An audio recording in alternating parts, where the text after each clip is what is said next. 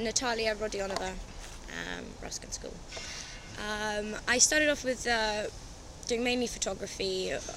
Flat art was sort of my comfort zone, and I then decided to do these pop-up books, which were made out of photographs, but were essentially became sculptures, 3D objects, which could be then folded back into 2D objects, which again was a kind of comfortable place for me at the time. And then I sort of just moved into 3D, and I got really excited about making sculptures which had mechanisms in there, either to be folded flat or if they could move in some way, which then progressed onto this sort of cardboard slinky that I did for the show, which is called Untitled Number 11.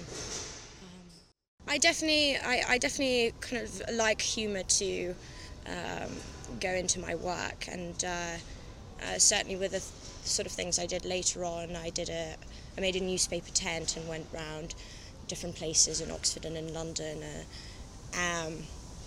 and would go into the tent, stay there for a little bit, and then come out and then fold the tent flat and walk off, which in certain situations, especially if you're in public, can seem quite funny.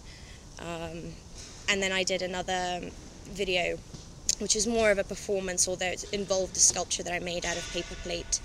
It was a sphere made out of paper plates, and I was throwing it around with a friend. So I definitely like humour. I think it makes work much more accessible to the public, those who may not be as aware of the art world as artists or critics are.